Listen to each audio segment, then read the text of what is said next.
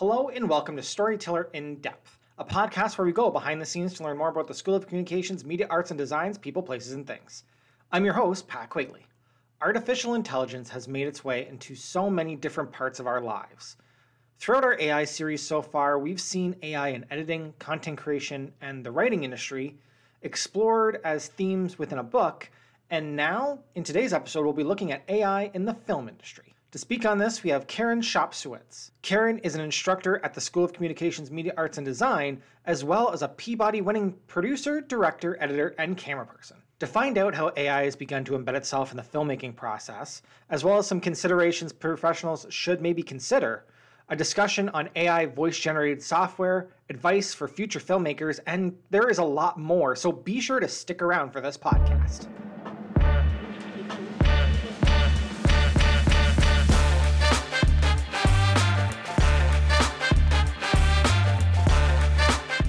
Thank you, Karen, so much for being on the podcast today.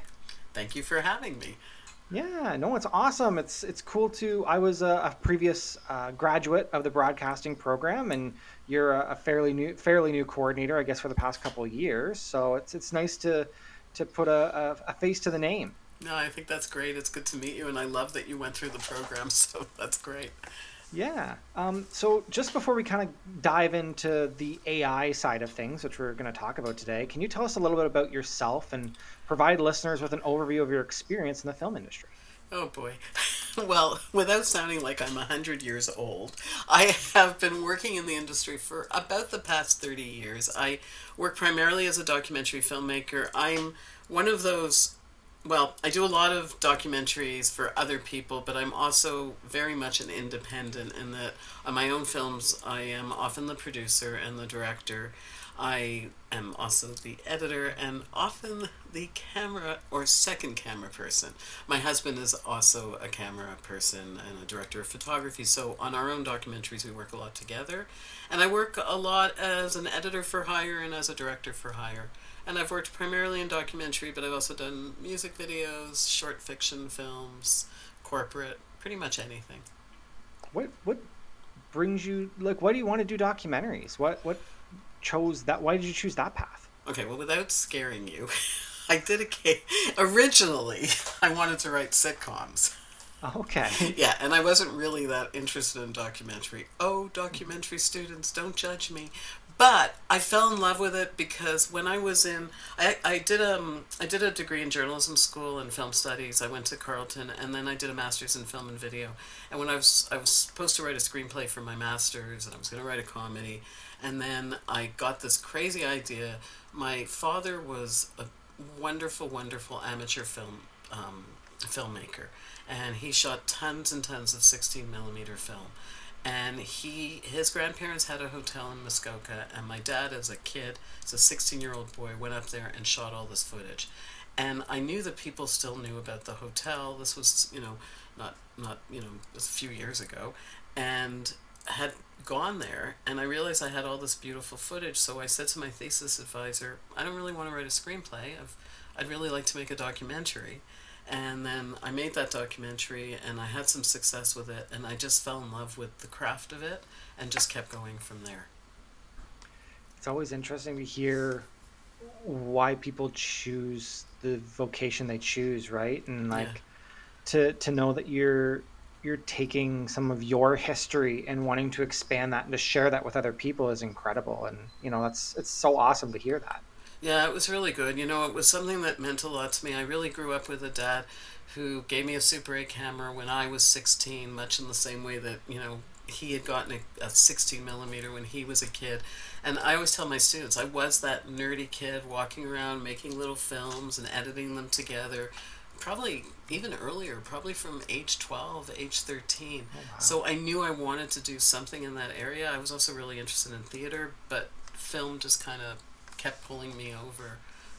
Wow. And so you've been a director, an editor, a writer, and a producer on a number of different documentaries and short films, including the one we just talked about. Yeah. Can you share a little bit more about the traditional process involved with each role? So pretty much as a producer, it's my least favorite part. Yeah. Only because you have to find the money, and I hate it. Yeah. But I've gotten smart and have started to partner with other people who somehow seem to enjoy that part. But as a producer, it's a lot of it is figuring out what does the market want? Is there a broadcaster for it? Everything that I've done has been pretty much for a broadcaster, for television. And so it's figuring out who do I pitch this to? What do I do with this? How do I write a proposal? What am I going to do in terms of characters? Once we're out in the field, I'm always torn. I love being out in the field. I love directing. I get really excited. It's really fun. I love the connection with people. Put a camera in my hand. I love that part too. And like I know I sound like but I like all aspects of it. I love when I am finished and I sit down in my studio, which basically is a desk with a computer on it, and start editing. That has changed a lot. Mm-hmm.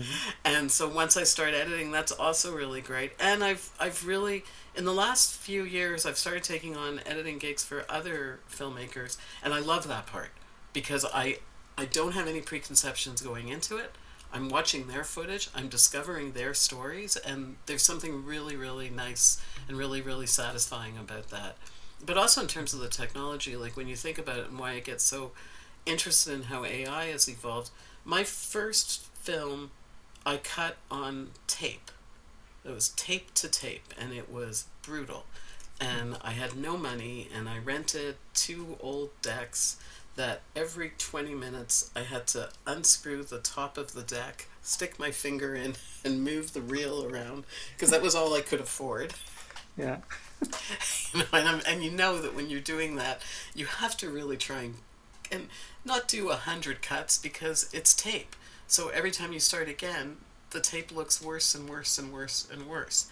And so then when I made the transition, that was linear editing, when I made the transition to non-linear editing, I still remember I was working on a film and I invited one of my best friends to come over and watch it.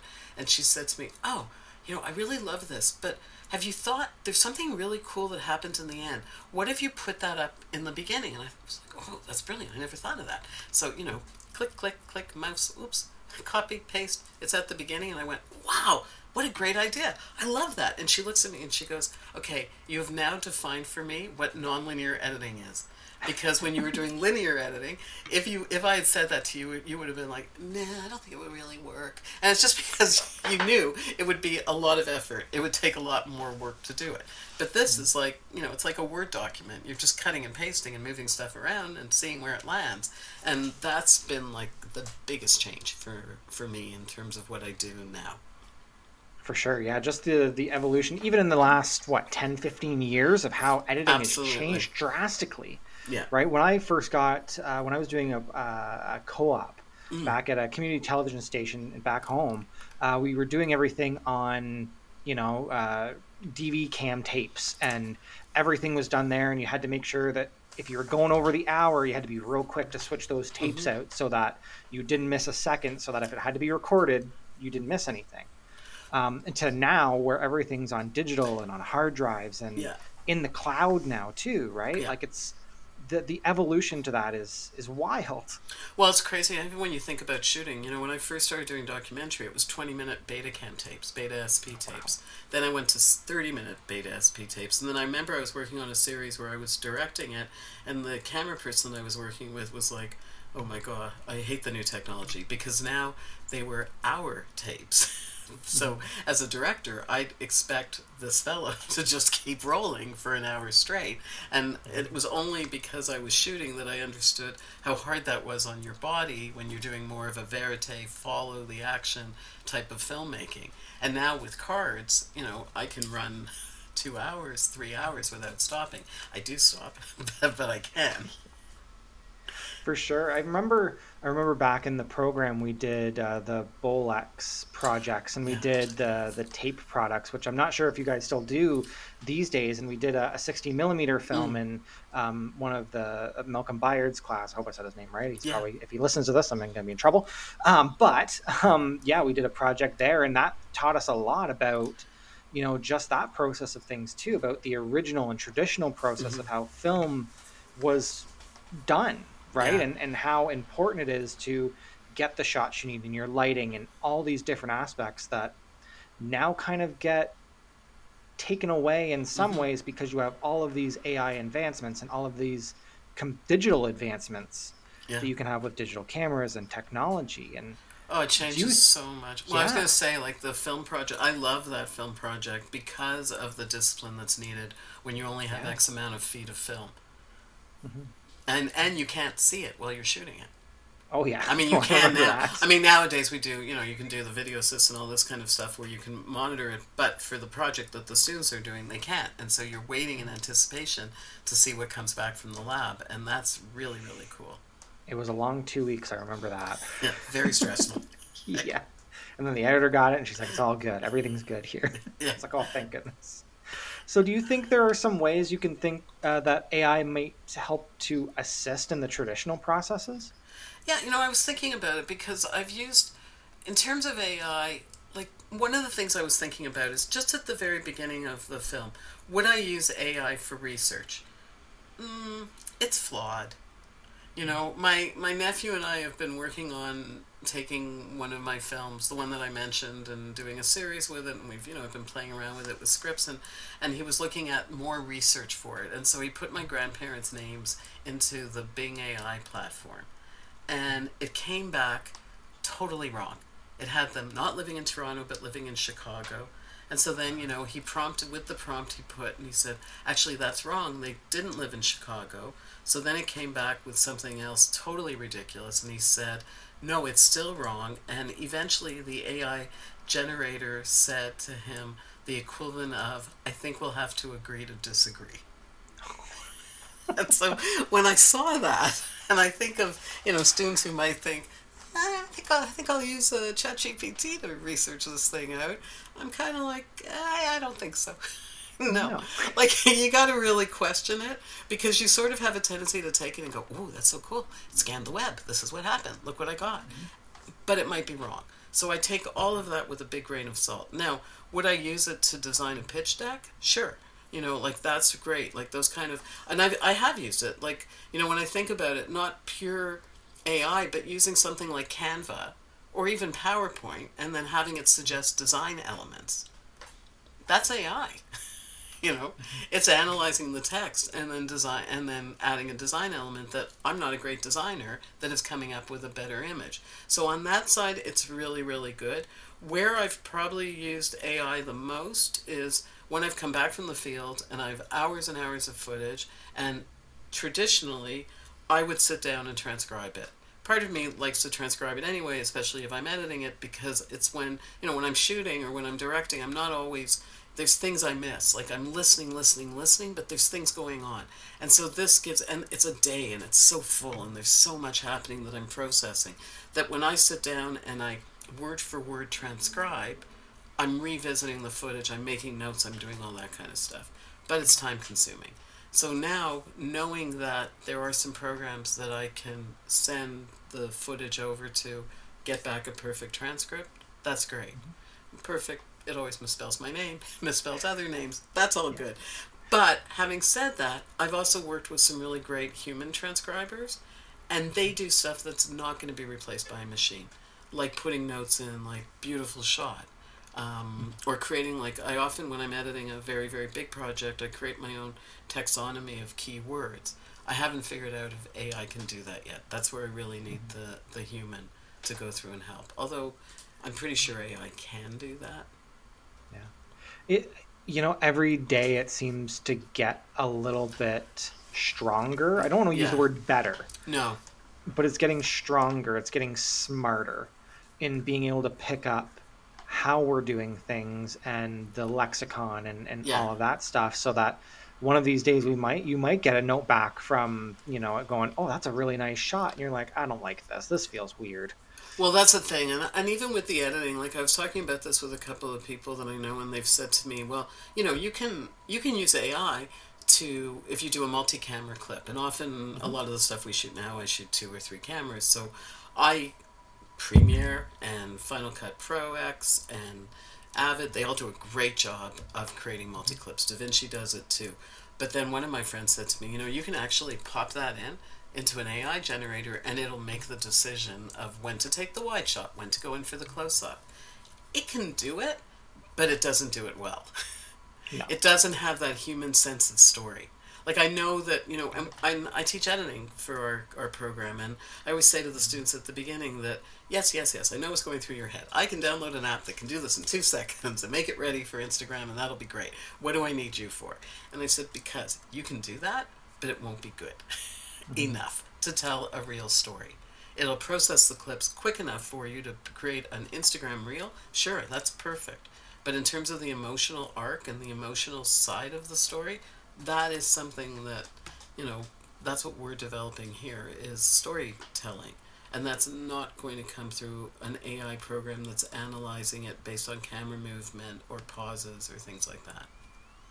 Especially when most of the time people are still filming, at least for, what we're doing, right? Everything's still being filmed horizontally, not vertically. So Yeah. as soon as you try to do that reframing sequence and using the AI generative stuff, suddenly you've got these weird pans and moves. And I remember I did one and it was like, okay, I didn't really need to shoot the door. I needed the person who was walking to the door. And then you're like, I don't know, AI, I can do this way faster Yeah, than what like you can do. well, even like when I have done stuff where if I've taken, like, say I've taken a show. Well, I had one job a couple of years ago where I was helping somebody with their social media campaign. So I was taking beautiful, beautiful, shot in 16 by 9, 4K footage, stories, and then reframing them for Instagram or for X, previously Twitter, that kind of thing. But I had to physically through my keyboard move it over so that it would be properly framed. If I had let AI, I would definitely get the stuff that you're talking about. Yeah, the weird like jello shots and the framing and all that stuff. So yeah, that's of course. And where AIs come in really well in terms of post color grading, that was one of the areas where it's I think that color graders, people who are doing that, are always going to be needed because there is such an art to it. But Premiere and any of the editing softwares do have built-in things that you can use to give specific looks, but they're based on cameras. And so, you can say, like, if I'm shooting something and I shot it on, well, actually, it's weird because Premiere doesn't actually have the Sony effect, but I have them, that I can plug them in, and then it'll automatically bring the color into the shot. Okay. But I still need a really good person who works in that area to do the beautiful stuff, to really make it work. So it adds a lot in those tools. And I was looking up. There was one program that I found, which is no way an endorsement, but I thought this was kind of cool. There's a program out there called Runway that will do text to color grade.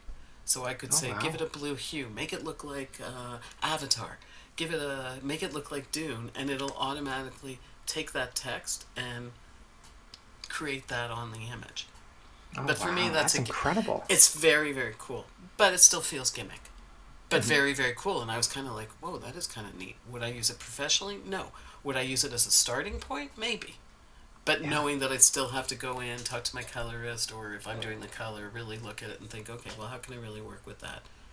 Yeah, there's some cool... I mean, a lot of the AI that I've been seeing in editing is correcting stuff. There's Topaz is another program that I've played around with. It's also a really good one for photos, for restoring old photos. But where people would use it is, say that, I look at that film I did years and years ago with my dad's 16mm footage that was shot in the late 40s and the mid 40s and had faded. Bring it into something like Topaz and it will correct it or enhance it. Wow. Or it'll take it and pop it up to 4K. If that's what you're actually delivering in. Wow. My husband and I were watching the Beckham doc, the series on Netflix, and I was looking at it and I was going, oh my, like this footage, like from the 90s looks incredible. And then I thought, I wonder, would that be something that would have gone through it because it's being delivered in 4K or 6K? Mm-hmm. Yeah, it's, especially with everybody's demand to want to see things in the highest and best quality, right? Yeah. And you kind of lose that. The older tape feel or the film feel, but being able to scale that up, it's always intrigued me just to see how that process works and how to make something that, if you look at it on a map where it's like this tiny and then you just blow it up to this, movie theater screen size and it's still going to look as good if not better than most stuff you'd film today. Yeah, and I think that's where the AI is really coming into its own in terms of helping to enhance footage.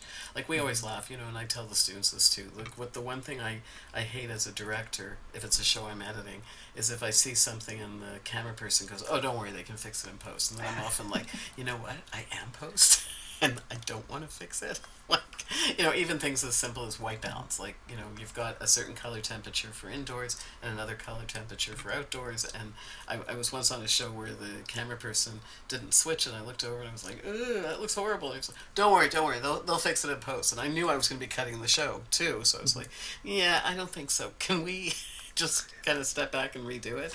And because that doesn't help. But now the technology allows you to do it much quicker, and that's where it's good. Like, I think that we've sort of get this kind of like, ooh, scary AI, oh, is it going to take away everything? No, if it helps me to spend more time on the creative storytelling, that's great. But it's not going to take your job. I'm not going to never call my color person and say, oh, I've replaced you with some really cool program, because I need her. She has an eye that is incredible. Yeah, and I mean, that kind of flows into my next question, is how do you see it changing the film industry as a whole? Like, do you think it's a helpful tool to help cut down cost, for example, or do you see some areas where this could hinder the industry? Well, I think it can help in certain ways, but it's also scary. I mean, I look at, the recent Screen Actors Guild strike. What was the big argument? What was one of the big sticky features was the use of AI in character generation. And that's scary, Like, I think that's really, really freaky, the idea that probably not me, star in a film, yay, they have my image, and then they replicate and create many, many Karens in a crowd scene. And that's the stuff that, used unethically, is bad, is really, really bad. And that was one of the big sticking points, from what I understand, in the strike. Same with in the Writers Guild strike, that was the other thing, and I talked about this with one producer. It's that whole idea of getting AI to create scripts. Well, that's scary. If it allows, we use things like writing prompts all the time, or at least I have. You get like a word prompt and you use that to just get you writing. But do I want it to write a whole script for me? No. And that's something that I think we just really have to be sensitive of and understand it. We have CGI does stuff like that, but it doesn't take an actor's image or the person who came in as an extra, made X amount of dollars for the day, and next thing you know, he's replicated in a film he had no idea that he was going to be in. Wow. Yeah, so that's the ethical issues that I think are kind of scary. Every now and then I've gone back and I've watched a Black Mirror every so often, and I believe that's an exact plot line. I remember my wife and I watched the episode about the AI generative shows, and I was like, and then all this stuff came out and about what's happening exactly with Netflix and all of the major streaming services wanting to do that exact thing, where we get your image and we get to reuse it as much as we want and all this stuff. And I went, we just watched this happen. Yeah, when I watched that episode, that was crazy. I couldn't believe it, because it is so on the money. And also the idea of I'm getting my head around deep fake technology. There's I can't remember what it's called. I have to find out. There was a British show that we watched that was all about using deep fake technology to put words in a politician's mouth. And a lot of that has started to come out more and more in different areas. And, I could see, one of the things when you think about cost saving, I think I have a young friend who's just in probably the third or fourth year of her career as a voice artist. And then you've got companies that are creating, there's a company called, I think it's called Replicate or something, that will allow you, it's called Resemble, which will create voices. So rather than call an actor, is that say, okay, and when I played them back, I gave a talk to one of our classes about this, and I was like, it's actually pretty good. Some of them, it doesn't sound digital. It doesn't sound like Siri or Alexa. It actually sounds like a human, but it's still not human, because it's missing the breath. It's missing the tone. Right. But it's advancing. Yeah, it's that's scary, especially like I don't know. I think it'd be cool to play with, right? Mm-hmm. And that's kind of the way that I've looked at, Chat GPT and a bunch Mm-hmm. of the it's like, this is fun to dip my toes into, but I don't see myself using it No. for anything that I do in my career or anything like that. I mean, there's some days that, you work with talent, and you're like, you know what? I could use an AI voice. Well, I almost wonder, like, to me, if I was a young person, so I look at me as a 12-year-old little nerd with my Super 8 camera and then cutting up the film. My dad gave me little egg cartons and putting all the clips in. If I flash forward to that 12-year-old me now, and that 12-year-old me is playing with some of the free apps that are allowing me to create that and is Mhm. sparking me to become a filmmaker in the future, I think that's terrific. Yeah. As Well, I long as think I there don't was make those films later that I'll only make with AI. yeah. There was a statistic, I don't remember what it is off the top of my head, but the amount of young adults and young teens or children who want to grow up to be YouTubers, Hmm. right? And want to be in that creative field, and hopefully they they figure out the fundamentals and the good parts of it before they just dive into, okay, here's a camera that'll move all by Yeah. itself, can get the perfect framing and lighting, and I'll get a voice generator to change my voice and change how I look and Well, even all with of you, that. well, when I watch YouTube, I look at, like, I went to a workshop right before COVID started. I went to, this is a weird side thing, but I have juvenile diabetes, so I have a site called Grown Up Diabetes that, and I was also looking at how to use it on something like Instagram. So I went to a social media conference for diabetes influencers. Oh wow, that's very specific. Yes, and I thought, okay, what are there going to be? 5 people? But actually, there were about 40 influencers, Oh and they wow. had workshops on how to use a ring camera, how to shoot properly, how to mix your audio, how to get the best quality. And I thought, yeah, this is really interesting. Like, this is really, really developing. And even some of the YouTubers that I have followed for a while, I see how much better their shooting has become. Hmm. And I see how good they've gotten from just, this one fashion influencer that I've looked at. And when I look at what she was like at the beginning, and she was just shooting herself, holding the camera up and selfie, and then a little bit further, getting a selfie stick, and a little further. But now she's got, a light set up and the camera on a small tripod, and she's doing much more sophisticated editing, possibly assisted by AI, but that's okay. Hmm. Like, for those purposes, yeah, I think that makes sense. Yeah. What are some considerations professionals in this industry should keep in mind when utilizing AI tools in their processes? I think that one of the biggest thing to just look at is to just think about, am I helping my story Mhm. or am I hindering my story? Am I relying too much on something, or am I using it as a tool, but am I forgetting that it is just that it is only a tool? Mhm. Like, I did a thing with in the film and television business program. I went and visited a class last year, and I had them use ChatGPT to come up with TV concepts. Oh wow. And because of the limitations of AI, of ChatGPT, they were coming up for concepts, but there was one really cool one that they fed it in some prompts, and what they came back with was basically shows that we've seen 100 million times.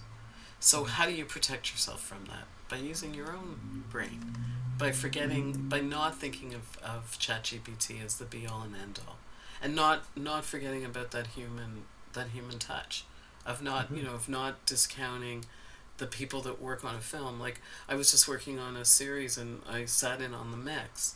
And yes, there's lots of technology in there and lots of really, really interesting apps and things that you can use, but there's nothing like watching this the sound designer and sound editor who have 20 to 30 years of experience are really masters at what they do. Mhm. That's the art. And that's not going to get replaced by all of the technology that they're using. For sure. Yeah, I've seen some people who can just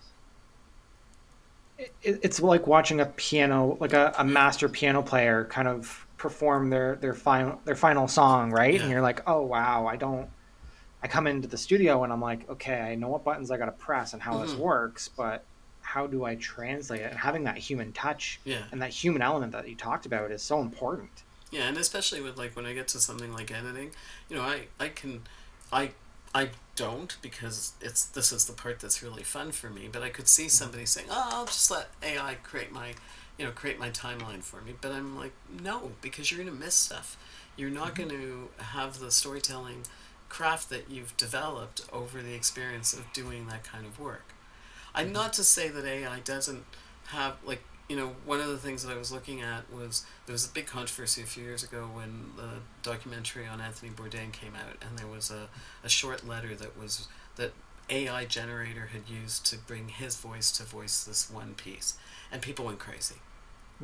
Because they were like, "Oh no, that's so unethical. How can you do that? You've created a dead man's voice, and how horribly insensitive and everything." But it's an interesting thing, because the filmmaker's argument was, well, he wrote the letter, and we do reenactments. So I'm not as troubled by it, because for me it's a little bit like the stuff that we see. You see commercials where there's Fred Astaire dancing, or where they've brought a musical artist onto the stage to do a duet with somebody who isn't alive anymore. That's weird. But I think that the trick and it's something I talked about with my class a couple of weeks ago when we were looking at ethical issues in documentary. I was like, how do you feel about that? Like, how do you feel about using AI to create B-roll for a documentary? To use that instead of archive, to have AI create your archive instead of using actual archive. And we had a really good discussion, and I think a lot of it is just not trying to trick an audience, but making the audience a partner in that journey and letting them know what you're doing. I know there's a couple times I wish I had an AI generated B-roll when I missed a shot, or just you couldn't get it, and you're like, it'd be great to just punch something in and you'd get that perfect shot that you can just slip in and you wouldn't have to even think about it twice. And you can now. That's the scary part. If I could go back 5 years and tell myself that, fill in all of your shows that were missing that thing where or you had to use a different shot and you've got it off colored. You're like, oh, how did I fix this now? I can't. Oh yeah, for sure. So as the AI industry progresses, though, do you think that post-secondary programs in film and television need to completely revamp their material to fit with the times? No, I don't. Well, it's interesting. I don't think we need to revamp, because I think it's really important for us to always have the basics. It's like when I hear you talk about how exciting it was to do that 16 millimeter project. I mean, the basis of storytelling is storytelling. But as a program like ours, we're always watching and seeing what the trends are and looking at how people are telling stories. And that's part of it. And understanding that I'm not going to pretend AI doesn't exist when I'm teaching editing or when I'm teaching any course in our program, because I think it's important that the students are aware of it. I look at, I love in editing, there's one exercise that we do, myself and Helen, the other faculty, and it's having the students talk about a scene that they love and how it was shot. And it's the stuff that they're watching, and I love it because it means that I'm looking at it and going, hey, that's what they're watching. That's how stories have changed. I think of what we always say, you need the basics, but then you get to break them. So we're teaching, don't cross the axis, don't do this, don't have a jump cut. But then, as you're more experienced, if you can do that, sure. And in the same way, I do the course that preps our students for their internships. Last year, when there were some of the students who were on their internships, they were like, this is really great. We're learning how to use AI because people are using it out in the field. So when they told me that, I thought, this year, I need to talk about how they may encounter AI being used in their internships. And it's just kind of trying to relate it back to and it feels funny to say that even almost 10 years ago now, wow, that made me feel old.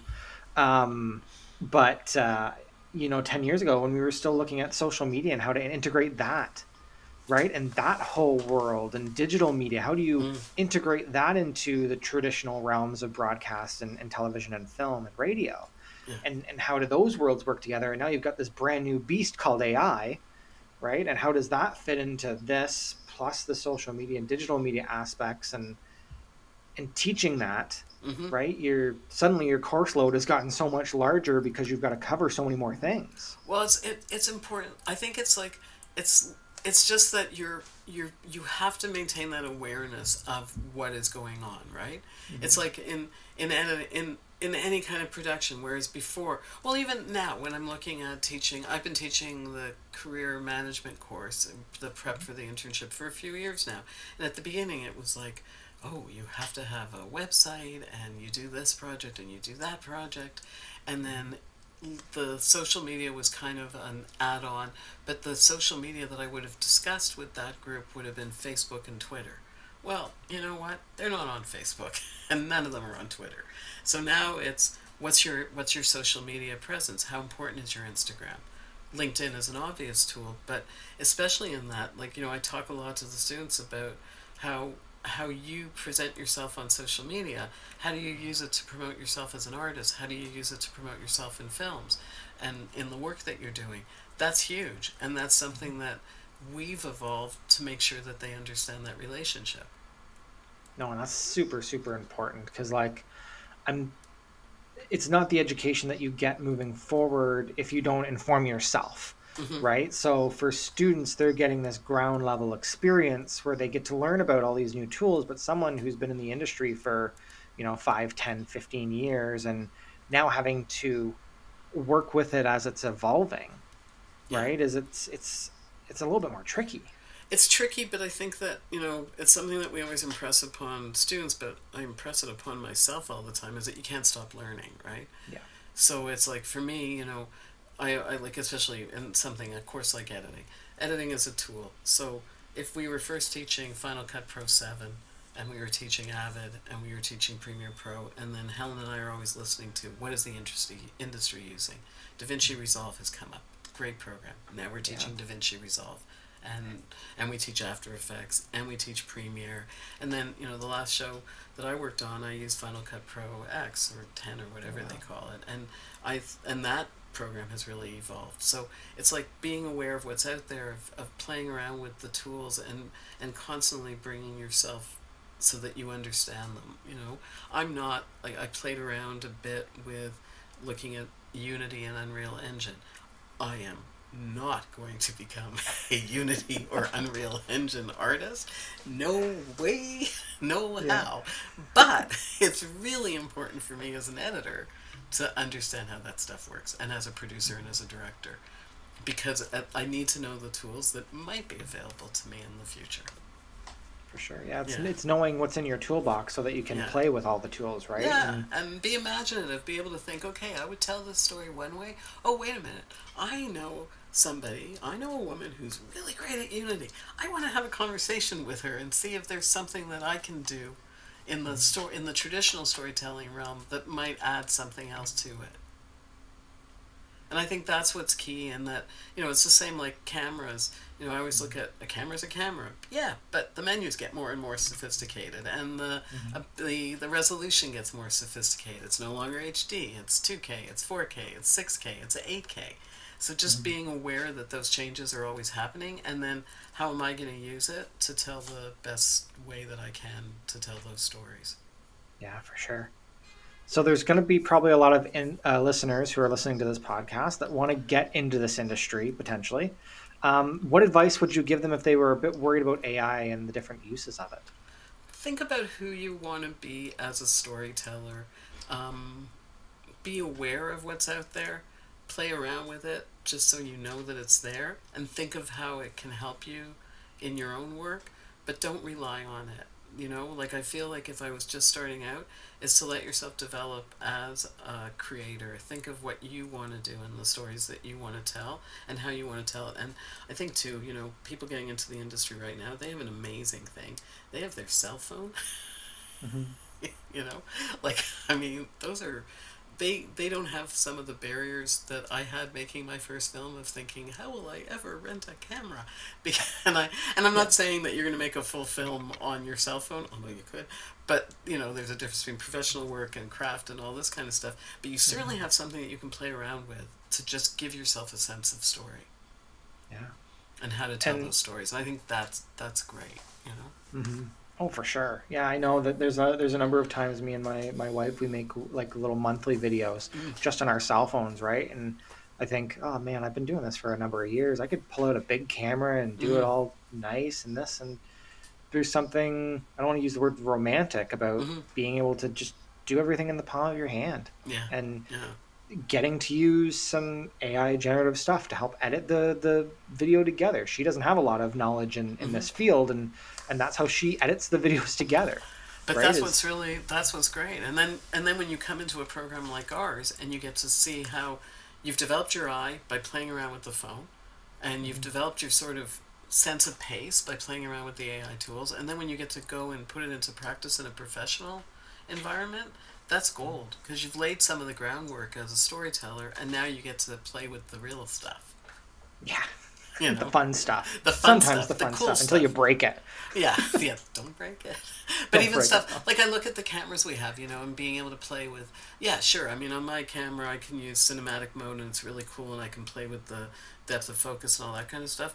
But when I get to a school, I get to broadcasting, and I get to take a course, and now suddenly I see, I rent from the cage that box of all those really great lenses, and I start thinking, whoa, now look what I can do on the next level. And that's where, use this stuff as a groundwork, and then let yourself go crazy when you get to use the really good stuff.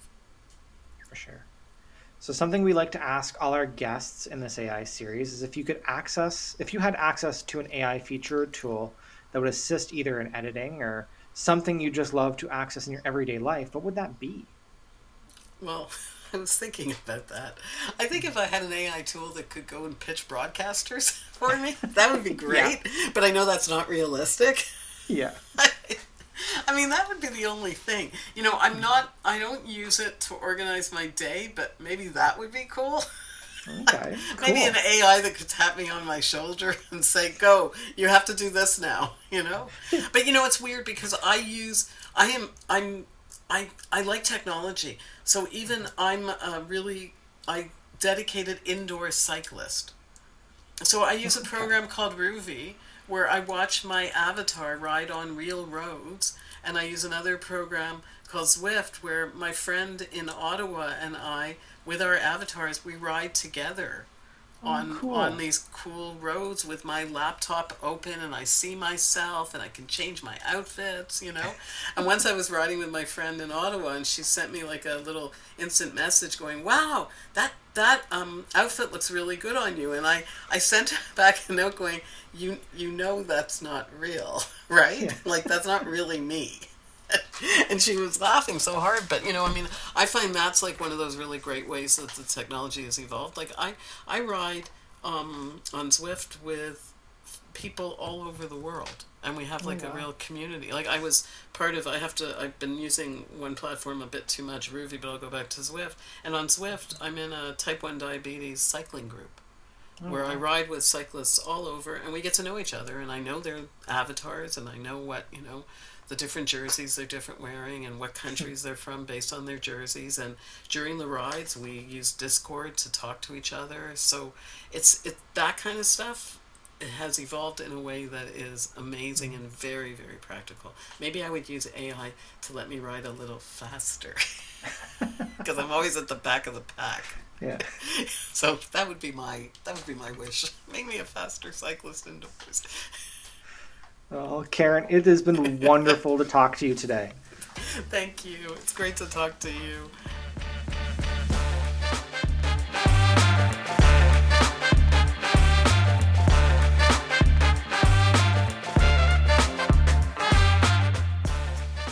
What an incredible discussion we had.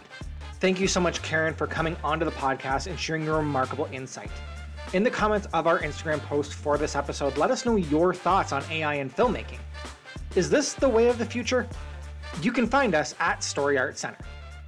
If you really enjoyed this podcast, be sure to give our podcast a follow on the listening platform you're on right now, because there are so many more exciting episodes on the way. Until next time, I'm your host, Pat Quigley, and this is Storyteller in Depth.